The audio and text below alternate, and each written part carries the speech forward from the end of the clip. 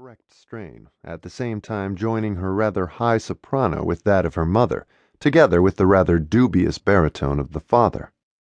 The other children piped weakly along, the boy and girl having taken hymn books from the small pile stacked upon the organ.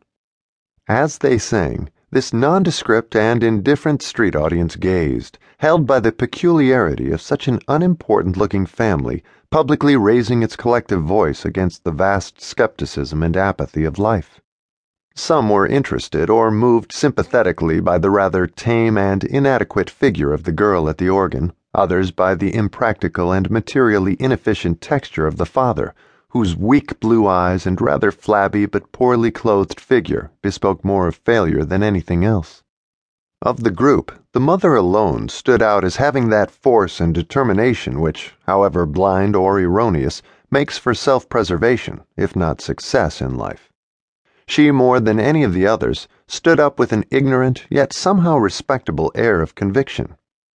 If you had watched her, her hymn book dropped to her side, her glance directed straight before her into space, you would have said, well, here is one who, whatever her defects, probably does what she believes as nearly as possible.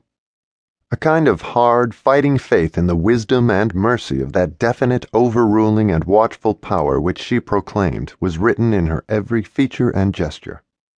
The love of Jesus saves me whole, the love of God my steps control, she sang resonantly, if slightly nasally, between the towering walls of the adjacent buildings. The boy moved restlessly from one foot to the other, keeping his eyes down, and for the most part only half singing. A tall and as yet slight figure, surmounted by an interesting head and face, white skin, dark hair, he seemed more keenly observant and decidedly more sensitive than most of the others, appeared indeed to resent and even to suffer from the position in which he found himself. Plainly pagan rather than religious, life interested him, although as yet he was not fully aware of this. All that could be truly said of him now was that there was no definite appeal in all this for him. He was too young, his mind much too responsive to phases of beauty and pleasure which had little, if anything, to do with the remote and cloudy romance which swayed the minds of his mother and father.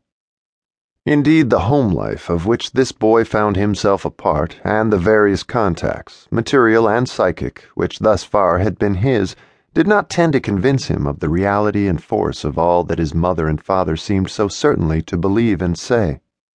Rather, they seemed more or less troubled in their lives, at least materially.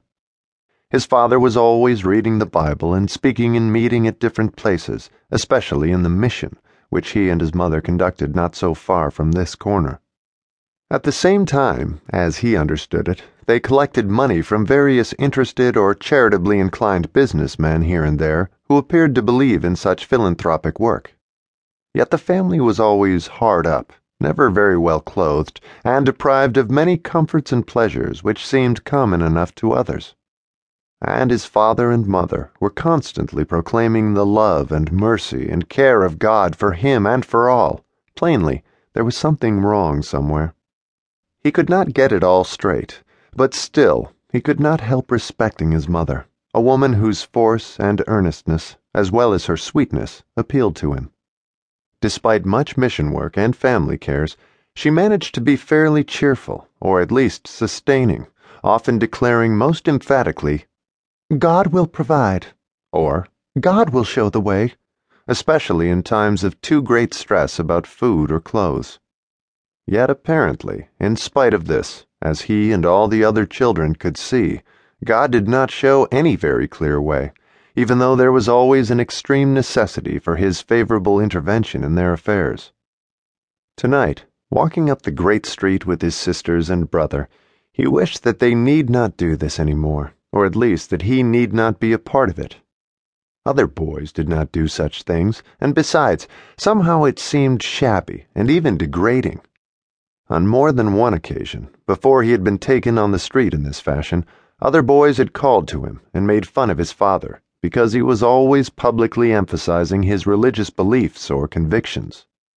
Thus, in one neighborhood in which they had lived, when he was but a child of 7, his father, having always preluded every conversation with, "Praise the Lord," he heard boys